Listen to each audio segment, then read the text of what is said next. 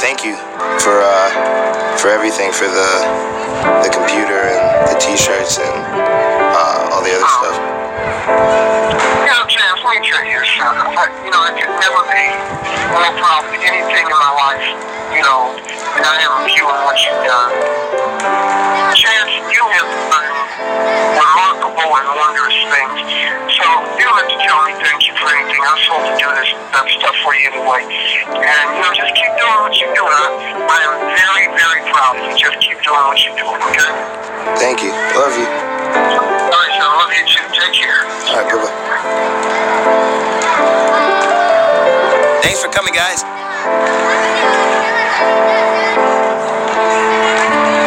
Remember sitting in class the first time, listening to Dilla. Everything's good. Rubbing on your chin, sipping Jim Margiela, Branch and Chilla. Everything's good.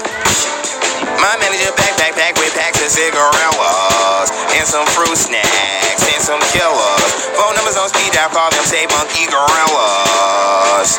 Everything's good. I ain't really that good at goodbye. I ain't really that bad at leaving. I ain't really always been a good guy. I used to be thirsty thieving, running through purses, even persons leave them hurting, bleeding. I ain't really helped the helpless. I used to be worse than worthless. Now I'm worth hooks and verses. I'm good like books and churches, heralds and hooks and churches. Everything's good. See my name when you Google search it. Use a card when I make a purchase. Everything's good. But I knew it was fly when I was just a caterpillar. That I make it even if I never make a miller. When I meet my maker, he gon' make sure that we chill on. And everything's good. I ain't really that good at good night. I ain't really that bad at sleeping. With bad bitches, put them aside. I used to be thirsty creeping. Now I'm out working evenings, birthdays, even Tuesdays, Wednesdays, Thursdays, weekends, rehearsing verses, murder and merging events. Damn, it feel good to be a gangster, and it feel good for me to thank y'all. Put the money back in your bank account. All the songs I barely could think up, cause a lot of songs niggas gon' make up. Make sense, but they never gon' make us sound. I'm better than I was the last time. Crescendo, thanks Justin, Lennon, and pencils. Mr. Menzies, Mr. Chris Mento. This time I beat Chris on Nintendo. Hey, good intro. Remember jacking shopping after listening on Thriller. The first time you heard this new and thought, damn, that's that nigga. For that intro. It's really the outro of his last album. The album before this recent one that came out, Acid Rap, which is dope. But yeah. Today we're gonna finally record the discussion on Conor McGregor versus Nate Diaz. Mixed in with some EBI talk, because Eddie Cummings just won today's Metamoris. So July 17th, Gary Tonin and Halleck Gracie finally go at it after all this shit talk they've been having online. Bellator London was yesterday, which was really interesting. A lot of good fights. A devastating knockout by Venom Page again. A guy I'm really high on. But yeah, we're going to start with Conor talk. It's Conor versus Nate Diaz 2. Or Nate Diaz versus Conor 2, or whatever however you want to phrase it. Where Nate's going to win faster. I say that a lot, but now I'm like kind of backtracking on that statement a little bit, just because it's something that I had a conversation with one of my friends that has one of like the biggest MMA YouTube channels or breakdown channels on YouTube, Brendan Dorman. Really good dude, really great videos. I love his videos. He's really insightful. He helps me with a lot of stuff. Like, we usually come to the same conclusion on things, but like technically, like from a grappling standpoint and transition standpoint, he helps me understand. Because I have an understanding, like a cursory knowledge of a lot of stuff, but it's like he just breaks it down even further. So I know what when I'm teaching it, it's not so much, or explaining it in a breakdown, I'm not using so many words to describe what's actually going on. But we talked about it on Twitter, and what I was saying, I don't want to put him out there like what he was saying or anything, but what I was saying to him was that I have this weird feeling when dudes talk really confident, it comes off, you either play they're super respectful guy, or you played like the GSP character, or the Mighty Mouse character, or you play like the Bizbing, I'm going to knock his head off. I'm too skillful. I'm so much better. Connor, that kind of card that you play. What Connor is doing is far. It's so far that way, where he's just saying what he's going to do, but he wasn't able to do it, right? But Nate had a little bit of that as well. Not before, like in the first fight, but like now going into the second fight. When Connor brings up that first part of the fight, he's right in a way that it did, like, he's not right that it was easy or whatever, and he was busting him up, because, like I said before, that's all super. When you hit a Diaz, it's kind of superficial. It's like, okay, you hit a Diaz. It's not like he was hiding from you. When has someone not hit a Diaz? But when have those guys won the fight? You know, it's commonplace to hit them, but they cut easily. They're gonna bleed. They've been in wars their entire life. That's what happens. You build up scar tissue. You cut easy, right? So that made no difference to me. I was like, yeah, he's gonna touch him, but it's not gonna do anything to him. Now, on the flip of that is, Nate was saying that like he wouldn't hit me with that punch if I had a training camp, and he might be right, but you cannot. He's saying that it won't land because he's gonna have a training camp. It's kind of like, not disrespecting Connor as a fighter, because Connor's a great fighter. It's just that he's leaving that. He's not doing what Dom says a lot of fighters don't do. Dom's so right on this. He's like on the money on this when he was talking about Faber. But you can say it about a lot of fighters as well, where they won't accept what actually happened. They'll make like not an excuse, but say, because it's not really an excuse because he didn't have a training camp, so he might be right. But to not accept that he did hit you, kind of like where you're playing that like, if this had happened, this would have happened. He wouldn't have touched me with that punch, but he did touch you. Yeah. You ate it like and everything, and you came off. You countered off of it, and you landed your own shots and everything, which was great. Which a lot of people don't. Which we'll get to, because people don't even understand what actually happened in that fight to begin with. But he's not accepting that Connor did land, which. It would frighten me if Connor was being more objective to what his performance was, like the reality of what his performance was, but he's not. So I give the edge in that department of like what's reality to Nate still. Now, if Connor had said, no, this was like I got beat up and I got outclassed on the feet, I got outclassed on the ground. He hit me with crazy shots. His cardio was crazy. I didn't respect him as an opponent. Da da da da da. Then I'd give Connor that because he's accepting the loss and he's learning from it, like Dominic says and Mighty Mouse says and John says and all these greats have said. Like, you have to learn from your losses. You always have to be studying yourself. Mm-hmm. You can never, if you don't accept it, that's when you stop progressing, right? So that's why I think Cowboy gets so much better after every one of his fights, win or loss, because he's constantly improving upon his weaknesses. He's constantly moving forward. I think Pettis is starting to learn that now too, especially with his drop to 145 now. I think he's going to do crazy damage to that division, and he's one of those guys where he's developing. He wasn't before, but he's now, because he's had some crazy losses, some big losses, high-profile losses. He's got to go to the well and figure out he's got to become a student again, and that's when you develop. But getting back to the Connor Diaz fight, if on the feet, I think you watched the fight. Yeah. So, what my biggest issue was with like watching it in the bar and stuff was that everyone was talking about how Connor was landing and how, and like on the commentator, like the commentating, he was landing these huge punches and stuff, but he was landing like single shots. He wasn't landing combinations. Nate was landing the combinations. Yeah.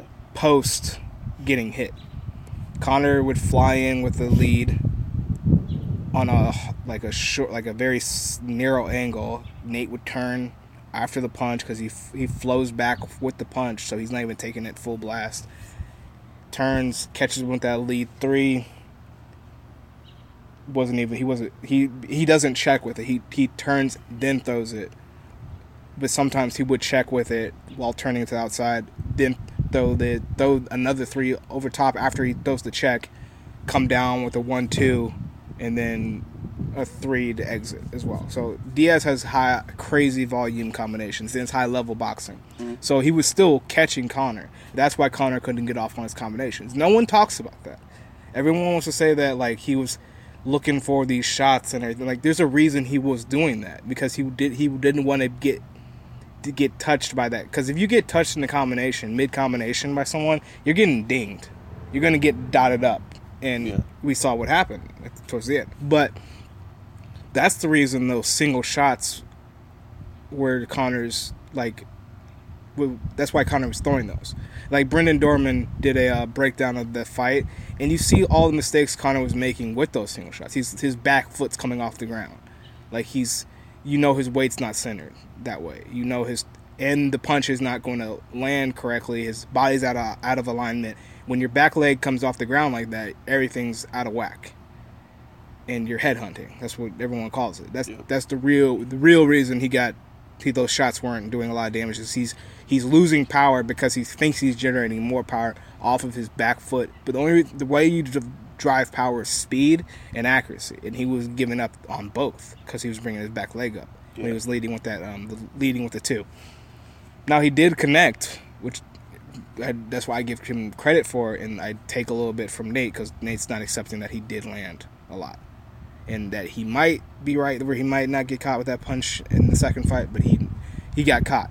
So the biggest, that's like one of the bigger misnomers of that fight that no one has the ability to understand what was really happening, because no one grew up in boxing gyms that's fighting right now, except for like Cody Garbrandt, Diaz, the Diaz brothers, and a handful of others like Ross, Pearson, some countless other fighters. I'm missing their names right now, but like all the boxers that were high level boxing trainers and boxers that were watching that fight, like Freddie Roach had talked about it as well. Like Andre Ward's camp, they weren't just saying that because they're boys with him.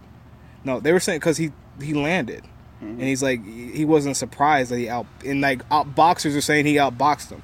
Like you can land single shots, but that means you outpowered him or you outlanded with like significant shots, or with what looks like more significant shots. But if you're getting dotted up, then you're getting outboxed. It doesn't matter. It's like landed strikes versus non-landed strikes, and then we get down. Then it becomes from the hands. It goes down to the kicking. And we talked about yesterday, like the Charles Boss, that lead oblique kick, as Rogan calls it, to the lead leg or to the leg of the opponent. He landed it, and it hyperextended Nate's leg a couple times, which is what you want, but it's not a leg kick. He's not chopping. Yeah. Like, you got to chop at a guy with a wide base like that and heavy on the lead leg. Because if you don't, he's just going to keep moving forward. He doesn't care. And when Conor was throwing the wheel kick or the heel kick, and it was a very capoeira style. It wasn't Taekwondo-esque at all, which would be better. But he was throwing it very capoeira styling, where he was like his point. You look at it from like a top, and his head was going down to like below his waist when he was turning to throw it. Now, if you're throwing it like Taekwondo style, where you're covering more ground and you're shooting that leg around, and when you turn, it's like a turning side kick. When you turn your body, you're looking behind you. Yeah. Before you throw, so you can see the target. When he's throwing that, he's like kind of got a general idea where Diaz is, but his main point is to keep his balance, because he's driving really hard, throwing his body weight down, which tires you out because you got to manage your body, you got to manage your shifting of momentum and stuff. And he's placing his hand on the ground so he can keep his balance while he whips his back leg through. Diaz can see that kick coming, and he blocked every one of them. He never got caught with any of it, clean or otherwise. Yeah. Now, in one of those flurries where Conor did throw that, he comes underneath afterwards and throws a body shot, and he connects to that body shot. And he was like, he's kind of made the funny faces and stuff at that Diaz, like, ooh, gotcha, that hurt, didn't it? Like that kind of shit talking or whatever. But then Diaz was like, okay, I'm back. You just talked all that time, and I'm back. Bop, bop, bop. Throwing crazy volume again. And so it's like, even if you do connect, you've got to pounce. Like, you can't talk, there's no fucking around in the cage with a Diaz. It's just, with Nate especially, it's just, you don't have time to do that. If you catch him, you gotta storm the castle at that point. But, going along with the kicking, you get to the clinch, which was dominated by Nate. And there's something that Faraz had stated in one of his, like, tutorial videos that he did about, like, the clinch and stuff. And if you're the smaller guy, you never want to clinch with the bigger guy. Mm-hmm. Unless you're on, like, the level like a Saenchai or like a Tai. Yeah. You don't ever want to be clinched up with a bigger guy. Like, I do it sometimes, occasionally, just to, like, land the... Like, I do it, and I catch the neck and the lower back of the opponent, and I throw a knee, like, right to the belly. And then I push off with everything I've got. Like, I'm, like, pushing, like, a medicine ball that weighs as much as I do away from me, just so they don't get the hold of my neck or anything, and I keep my chin down so I don't get clinched up in return, because with the bigger guy, you don't ever want to clinch with him. And he stayed in the clinch with Diaz and tried to throw a knee that did not land, at least clean. He did like what if you go to Thailand, he did what like all the Thais say, like Americans and the foreigners do, and they think they're landing knees, but they're really not. They're landing with you land with like the meat of the thigh, and it does no damage. What you want to land with is the knee. Like, that's why it's a knee. You're not gonna pummel each other with the meat of your thighs. That does no damage. Like, the knee is what you want to drive home. That's why Demetrius Johnson's clinch is so much higher level. It's a higher level clinch than anyone in MMA. Because Matt Hume was doing Muay Thai before Muay Thai was even underground. Mm-hmm. But getting back to the point, when he got in the clinch with Diaz, you see Diaz just throw his, like, come across and, like, with that slap. He doesn't slap Conor in the face. He slaps Conor's arms off of him. Like, he gets out of the clinch that way. Like, that's when I realized, oh, he's got his wind. Where he's got he's about to turn it on. Like, he ran with them at, like, Conor was like, he figured out Conor's high pace when Conor was, like, headhunting hard on days where he thought he got him hurt, which I don't know why you thought you had him hurt, but whatever. But Conor, like, exploded how Conor, at the pace that Conor explodes. And then Diaz kept that pace. And he was like, I wonder if this dude can run at this, because I know I can. I could do 5 rounds, 12 rounds at this pace. Mm-hmm. And then he just, when he realized that he got his timing down, he's like, oh, okay, now we're going to run. Now we're really going to run. And then he stepped it up. After when you see him slap that clinch off, I think that's in the first round. I'm not sure. I got to watch the fight again. It might have been the second round, but if it wasn't the first round, it was the second round, and you really see his timing come into play. But in the first round, I remember putting Conor against the cage, and really, like, just seeing, like, where his energy level was at. Mm. And then you see at the end of that first round where smiling. No. We're going into the like the last couple seconds of the first round when he catches the leg and takes him down. And then it was a nice X-guard sweep from Conor, which I give a lot of credit to him for that. But at the same time, Nate was voluntarily going to the ground, and you see Nate then gets the collar tie, starts slapping Conor in the face. And I'm like, because he's not afraid at all of the ground. And then something I bring up all the time when I watch the fight, or I talk to someone about this fight, especially with people that just don't understand, like, the jiu-jitsu level and how vastly different it is, and where the game is on the ground at this point in MMA and in the grappling world. He goes De La Riva and he has Conor's leg. That's why Conor's position was so heavy on Nate, because he realized that Nate had his leg. And if you watch the Michael Johnson fight, Nate knows how to get a knee bar. And I really think Conor was in serious danger against the cage, because if Nate extends and gets his hips down on that leg, it's a wrap. You're going to be. He's not Paul Harris. He's not going to, like, ruin the rest of your career, but you're going to be out for a grip, guy. Yeah. And then going to the second round, that's when you see Nate really turn it on. I think I'm pretty sure he might have slapped the clinch away in the second round, now I'm thinking about it. But then when he turns it on, and like, people talk about the 1-2 that staggered, the big 1-2. Like, people talk about that like it was like the only thing that was taking shots out of Conor. I'm like, no, you don't just soften some dude up by hitting him with one big 1-2. I mean, Nate doesn't have power like that. He's got speed like that, but he doesn't have, or like the finesse and the technical ability like that, but he doesn't have like the power that shakes up a guy like that. Uh-huh. I really really believe that those slaps, and like Andre Ward said he'll slap the hell out of you, and if we know anything, open palm strikes work. Because Bas Rutten used to lay dudes out with open palm strikes. And Nate is very accurate. And when he's boxing with you, close fist boxing, and he hits with a jab 2, and he comes around with a 3, and then he slaps him behind the lead hook. I mean, that's still a strike. So he's landing those things, and those are taking stuff out of you.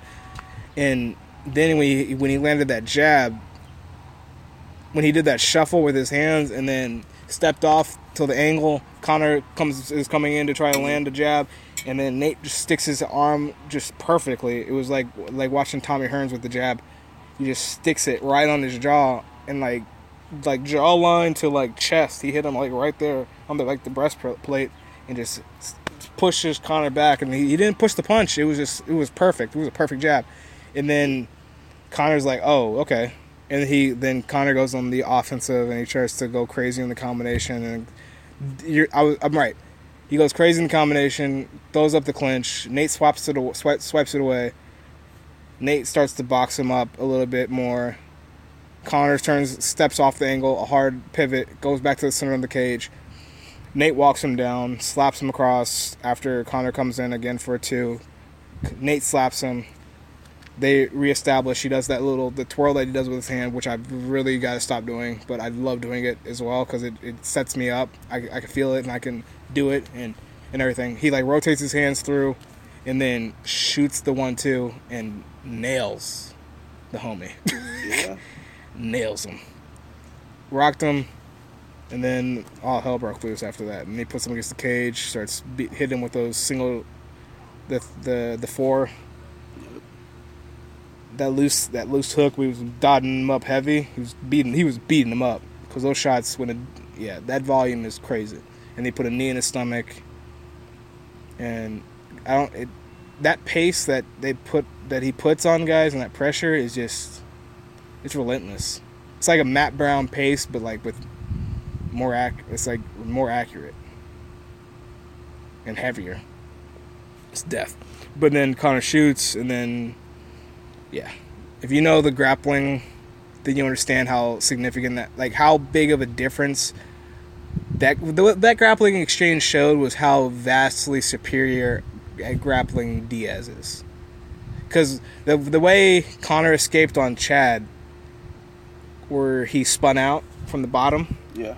when Chad went for the guillotine, which was I hate that he did that. He could have won that fight, but anyway, Conor spun out from on the guillotine, and then got to his feet. Well, he was trying to do the same thing with Nate, because Nate had high. Like, I don't know if he was high elbow guillotine. He might have been high elbow guillotine. I'm not sure, but I think he was. But Conor was trying to spin out for that, and then Nate saw it.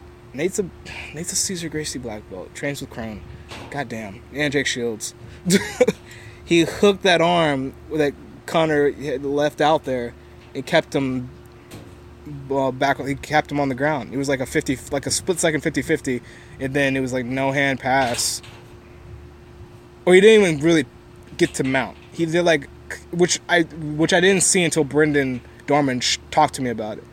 He did like no hand pass halfway, but then kept one leg up, like kept one foot down, planted.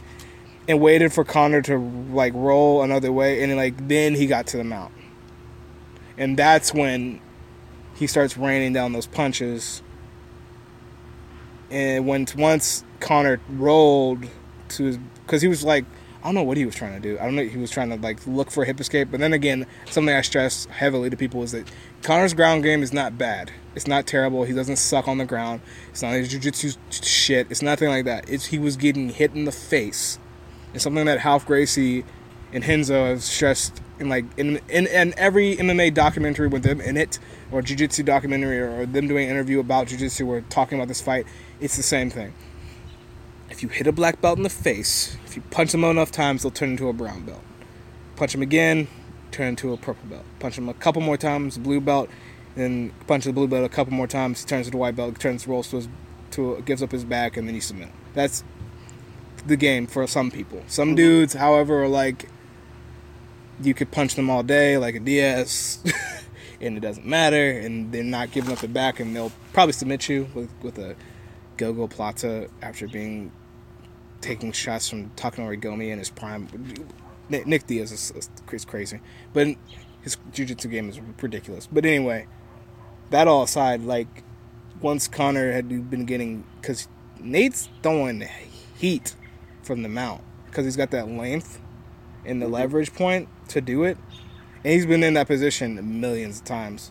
So he starts smashing him, and then Conor rolls, gives his neck, and then he puts the hand in, and he does like an old school Hickson or in Hoist. He just slams that one hook to the head, Conor's head, shoots to the side. He shoves his arm all the way through for the rear naked, and then locks it up, and then it was over. Yep. But to start with, the reason Conor shot was because he was getting dotted up. He was about to get knocked out. And he talked. Well, this is the other point that I'm like. This is why I give more credence to the whole who's living in reality and who's not. To Nate is because Conor was like saying that he wasn't rocked by the 1-2 or whatever. I was like, what? Why did you then? Your body doesn't lie. Yeah. There's something like there's points of like martial arts is like it's reality. It is based in reality. When you get knocked out, when you get shut off, right? Yeah. When you get rocked, you get rocked. Okay, when you do the chicken dance, that wasn't voluntary.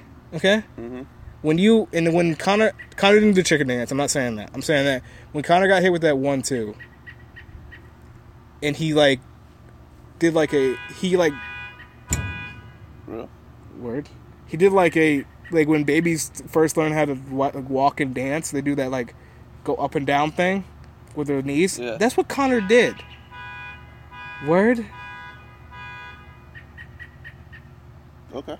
He did like a jig with both feet planted, and like you saw his shoulders went down, and he got dotted up, and then he was like, he was trying to play it off. He was trying to like play it off like he recovered instantly, and I was like. And then when he talked about it recently, I was like, I just don't agree with what you said, sir, because the tape doesn't lie. Yeah. And the result is what it is. And when you shoot as terrible, like, everyone has said it was terrible. Like, from highest of the higher level wrestlers to, like, brilliant commentators like Rogan and former fighters and fight analysis and coaches everywhere. You shot a shitty double. Yeah. And the only reason you got that it went to the ground, it wasn't because of Conor's wrestling ability. It's because Nate had your neck.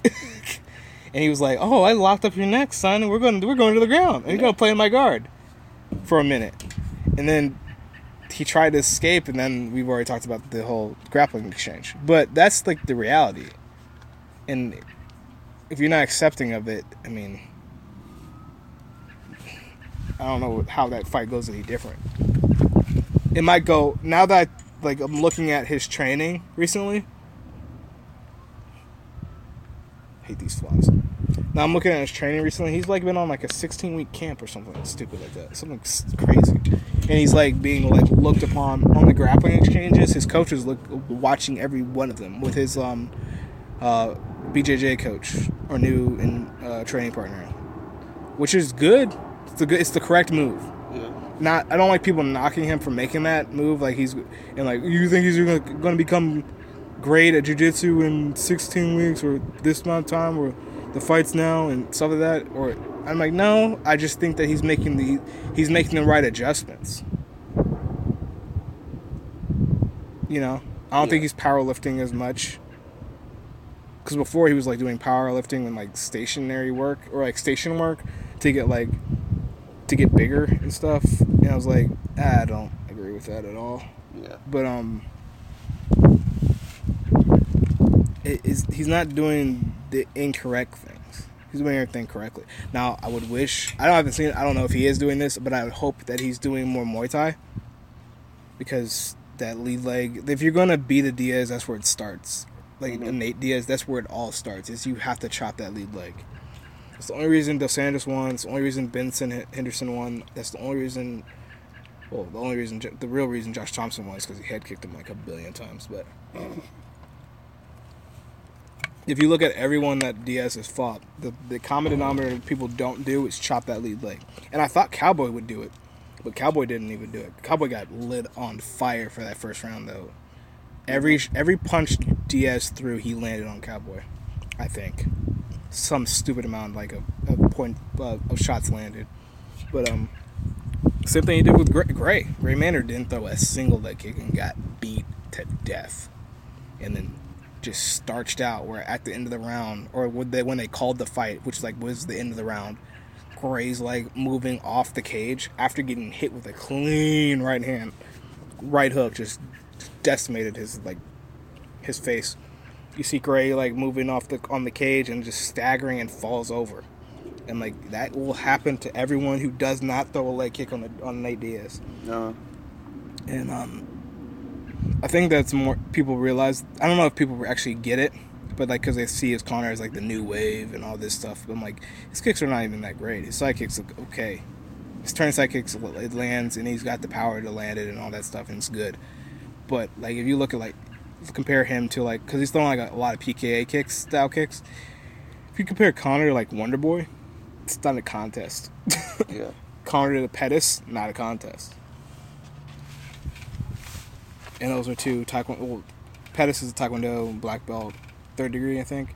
Wonder Boy is a traditional karate kickboxer with undefeated kickboxing record. A lot of that's a good amount of that's PKA, not necessarily. It's like above the waist kickboxing. A lot of that is, but he still is high level kickboxer. So I don't see.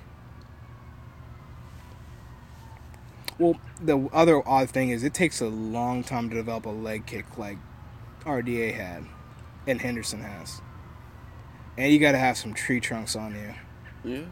Like this, I'm not talking like crazy about myself, but I've been like on this whole since I saw who did I see first? I think it was Malapet. I saw it, or no, Pedro Hizo, King of the Streets. When he threw that's when I first realized how devastating leg kicks were. Like I'd seen Ernesto Hoost, and I was like, he's just huge, and he's just got the perfect technique, and he's Mr. Perfect. So I didn't really give leg kicks that much of a. They weren't that huge in my head. But when I saw Pedro Hizo do it, I was like, oh yeah, that's exactly what I want to have. And I realized something about their legs was different. It was like, oh, their calves are jacked, they're massive, their thighs are massive. And that's when I started really concentrating on my legs more when I was little, and then or the technique of the leg kick. And then when I got older and older and older, that's when I started to develop my calves and my legs and stuff.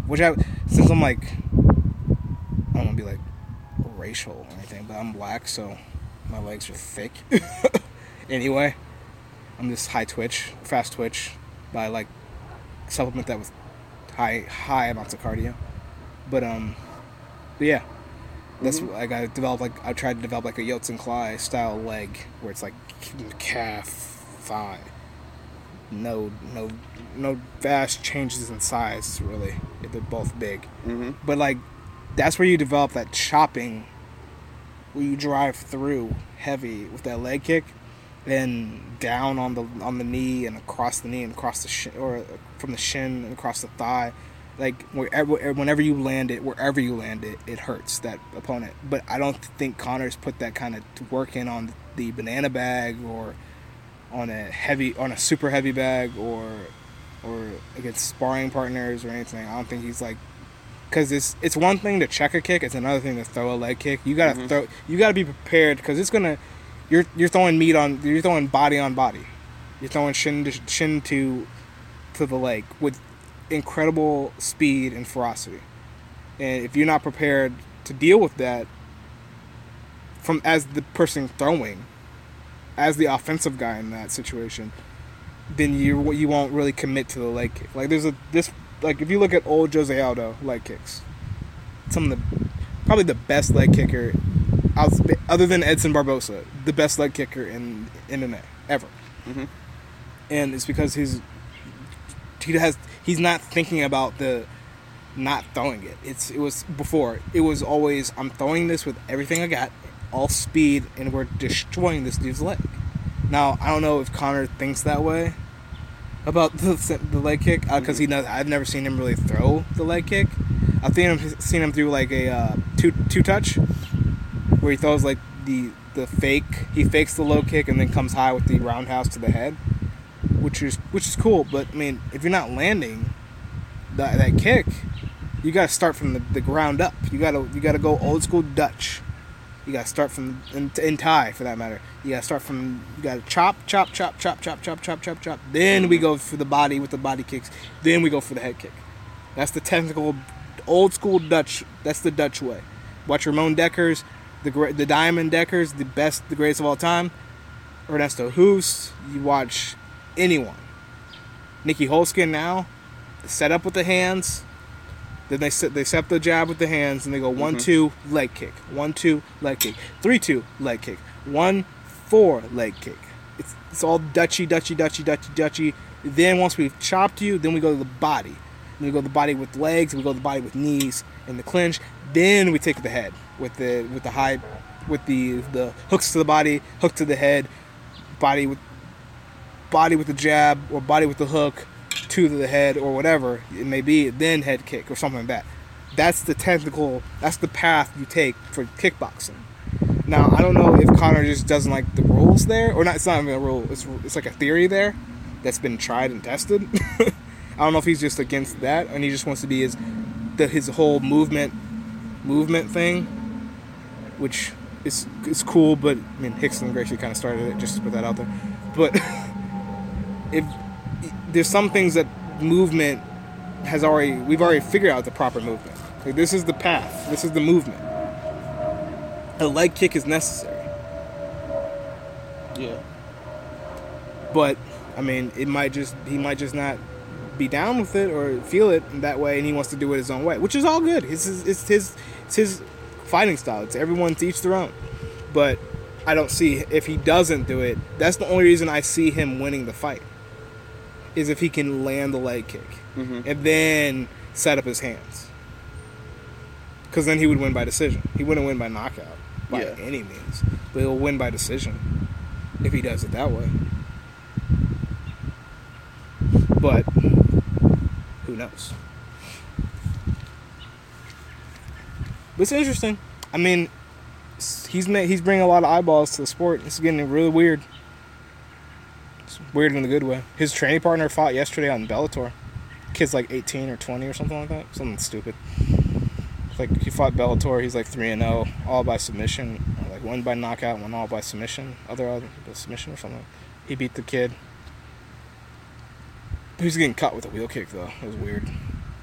The guy was running. They said he was running the entire fight. He was landing like leg kicks and circling the cage. Lands a leg kick, circles the cage, and Big John McCarthy was like, "I've had enough of this, guy. I know what you're trying to do. Either you move off an angle and then come back or something, but you can't just keep running." And he was like, okay. And the kid started landing like a wheel kick, and I was like, oh, damn. I was like, he might actually do... Oh, no, never mind. Leg kick, circle a little bit. But the guy's a jiu-jitsu ace, but he's Conor's like training partner. He fights at like 145 for Bellator. It's interesting. He's bringing up a lot of guys too. What Conor's doing, he's bringing a lot of attention to Irish MMA. And they got a lot of high-level fighters. Yeah. what Michael Venom Page did to Cyborg. Cyborg's still in the hospital. Get well or pray for Cyborg, because Cyborg Santos, not Cyborg Abreu or Christina. His ex-wife is Christina. Cyborg was fighting Michael Venom Page. First round was weird. Venom Page was landing. Michael Page was landing those weird bladed, super fast and accurate shots from his stance and his hands down kickboxing stance or whatever. He was landing, but then he got taken down by Cyborg. And Cyborg was really kept him there, put him through some stuff, made him work. But second round came out, no clowning around, just came out hands down, really looking for his shots and stuff, picking his shots. And then Cyborg stepped forward or whatever, or came forward, and Michael had his timing and hit him with a jump knee that they showed the X-ray or the MRI or something like that, and he caved in homie's head, the skull. It's like what Overeem did to not Ishii, but what Overeem did in Japan to that one dude that changed his life. He did to Cyborg, which was devastating. It was beautiful, but it's devastating. But yeah, that guy's on the come up for real. He's looking for that 170 fight against I think Lima or Douglas Lima had a crazy good fight against Paul Daly where he won by decision. Didn't get hit really at all, but rocked and knocked Daly over many times, which is weird to say because Daly is usually the dude out kickboxing and getting the KO and rocking dudes, but didn't have him hurt at all. Douglas Lima's back for real. Cartilage in his knee finally, and he's gonna look to reclaim the welterweight title at Bellator, which will mean they'll have real champions in every weight class again. Well, not real, but high level, a lot of high level fighters in each division instead of the freak show element they're trying to pass off now. Still, but yeah, Bellator was good. What else was? EBI was good. Eddie Cummins still the leg lock master, EBI champion. Metamoris is today for all the grappling heads out there like myself. Halleck versus Gary Tonin, which is interesting, funny, for reasons that will escape a lot of people. Halleck is the most hated guy in jiu-jitsu. Didn't pay his fighters for Metamoris. He's fighting Gary Tonin, who he's got beef with because he won talk crap about Eddie or Gary for some reason, which is odd. But I think it was Eddie or Gary's thing was he's not exclusive to any organization, which is good for him. A lot of fighters or grapplers want to go exclusive with certain organizations, but it's they're dependent on the organization to provide a quality matchup and stuff. Are you serious? But yeah, Halleck is not the gi and the G. I'm just or the G and the gi, the gi and the G, the G and the gi. That rap thing was still bad. He's not a no. He's not a rapper. No, just stop, player. Your family had a jiu-jitsu academy from the jump. You have a jiu-jitsu academy as well now too. You didn't come up in the streets, player. You can't come out like Drake. His flow is whack. Did Drake grow up in the streets? No. Well, he doesn't try to claim anything though. If we're talking about hip hop now, Drake doesn't try to claim that he did any of that. Kendrick, the discussion is between Kendrick and Drake. Honestly, I'm so siding with Kendrick on rap. If we get what bar for bar, significant album for significant album. Drake's most significant album is Take Care, which I loved. Loved it when I was freshman year of college at OU, and it was great, beautiful. But when Good Kid, Mad City dropped, you can keep all that noise, player. Good Kid, Mad City was all our generation's Illmatic. And then To Pimp a Butterfly was I don't even know how to describe it. It was just it's its own thing. It's its own entity. There's nothing to compare it to because it means that much. Culturally, socially, everything big picture wise, it's more significant than anything Drake's done, and that's just the facts of it. Mm-hmm. Now, I love a Drake diss track. I love Drake's work is great. Views was I'm not really like I get it, but I'm not bumping Views just to do it. That Future mixtape I couldn't listen to because it drove me crazy. But like if you're reading this, it's too late. Great, loved it. But like my favorite track right now, like today, right now, was 4 p.m. in Calabasas, or 4 a.m. I think it's 4 p.m. Can't remember the name of the track. My bad. But love it. Work out to it. Drive to it. Makes me happy. Love that track. But we're talking like who's on the come up, but like who's fighting for that spot? Chance. Chance the Rapper. If you didn't like Coloring Books, there's something wrong with you. Mm-hmm. Chance 3 was beautiful. I think a lot of people don't get it, like that aren't like, if we're being completely blunt with it, they don't understand like the black experience like with church music and stuff, and how ill it was that he mixed the gospel with the rap like Kanye wanted to do.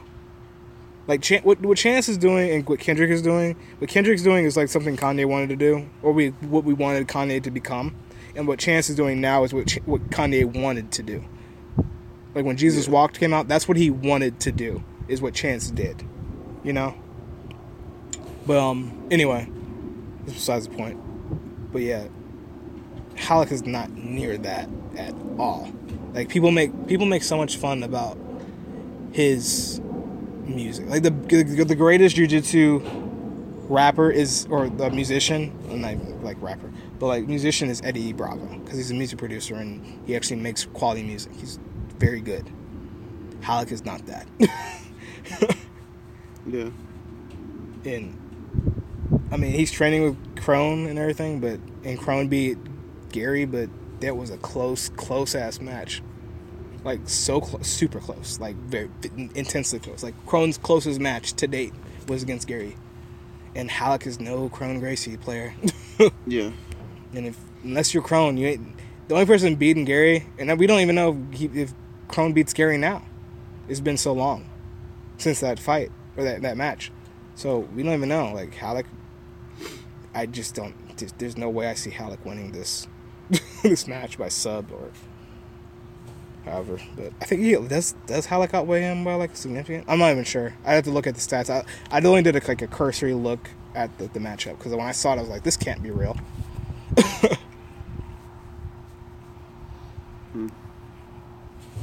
But I also think that Chael's event was yesterday on Flow Grappling. I'm going to watch that because I have a membership to that.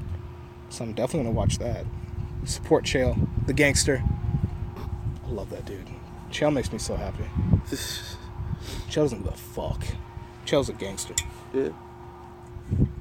He'll tell his business, your business, the commission business, everyone. He doesn't care. He's like, why are you hiding that? Why would you hide it? He doesn't want to be the good guy ever. Nope. That's why I love him. He's the good guy to me. Whatever that means. He's just super transparent. He doesn't care. Yeah. He lives in reality. Does he though? Oh, hell yeah. Yeah, he does. Of fighting? Oh, that dude lives in the reality. He's like, I took Anderson down for 4 and a 6/8 round, like of the fight. Yeah, in the first one. And then like at that split second, like the last quarter of that fight, Anderson slips on a not cinched triangle and tapped me. It wasn't cinched, but he was pulling on that arm, and Chael's head was up so high. I think he probably caught the artery, so it probably was devastating. I'm not gonna take anything away from Chael, and he was probably exhausted. But he's like, and the whole drug thing, he talks about that openly. Like he made a joke about it at Randy Couture's Wrestling Hall of Fame acceptance speech or whatever, or event.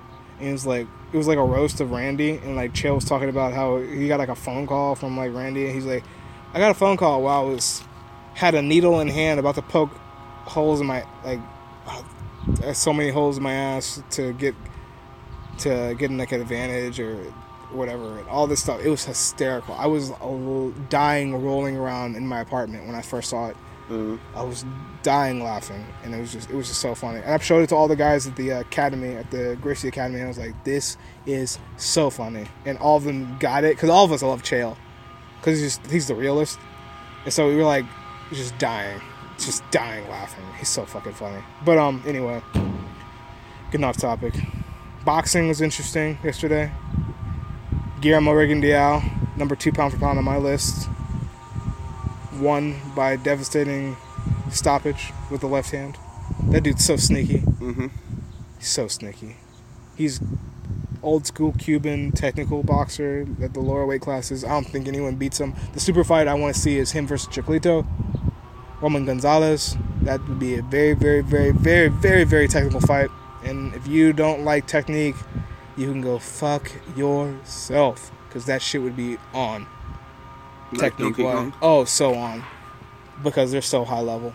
And there's like mutual respect there too. Because it's totally different styles of fighting. Where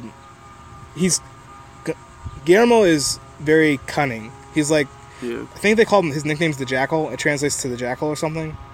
But he's very, very, very, very, very cunning and sneaky, but super technical. Where he's not going to be dissuaded by a lot of stuff he sees, because he's seen everything. He's got like 3 gold medals or 4 or something stupid like that, and like he's not going to be at all surprised with what he sees.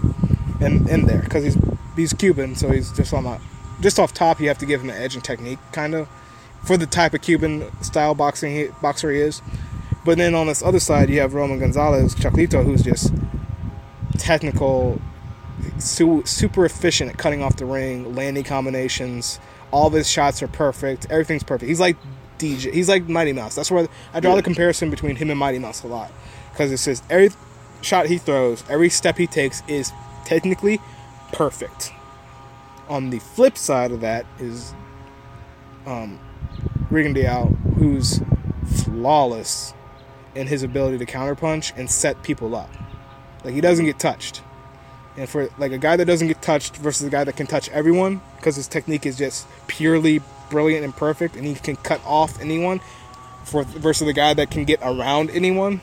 You see what I'm saying here? It's literally it's 2 of the perfect polar opposites of each other, but they're technically brilliant that would fight each other. I would love to watch that fight, but who knows if it's going to happen? It's boxing. Politics and going in there. But Deontay Wilder got the stoppage victory. I don't know who he fights next. I guess they were trying to set up him versus, like, not Klitschko, but like Tyson Fury or somebody or something. I want to see Shannon the Cannon Briggs fight the champ. Come on, champ. Let's go, champ. Let's go, champ. You watch him? You follow him on Instagram? No. I follow him on Instagram purely to get psyched up for workouts. I love what going on his Instagram is saying, "Let's go, champ," and then I just start saying it. Let's go, champ. Let's go, champ. Yeah. I want to see him fight Deontay Wilder. That would be dope as hell. I want to see him on the Rogan podcast. He did like a screen grab or reposted like an image of someone made of like, because like Rogan has said that he loves Shannon, and like loves like following on Instagram and stuff, and like then someone made like a picture like of the podcast thumbnail that Rogan has on all of his podcasts, and it would be like, who wants to see this podcast? You know, like Shannon the Cannon Briggs and Joe Rogan, and I was like, that would be so dope, because there's been such an evolution in Shannon's approach to training, his fighting style, and how he takes care of himself now. Like, he's super, super, super green and healthy. Like, incredibly healthy. And he's like, he's really reached like a developed, like, it takes longer for heavyweights to develop, but he was already good when he started, when he was like a prospect, and then when he became like a high level heavyweight.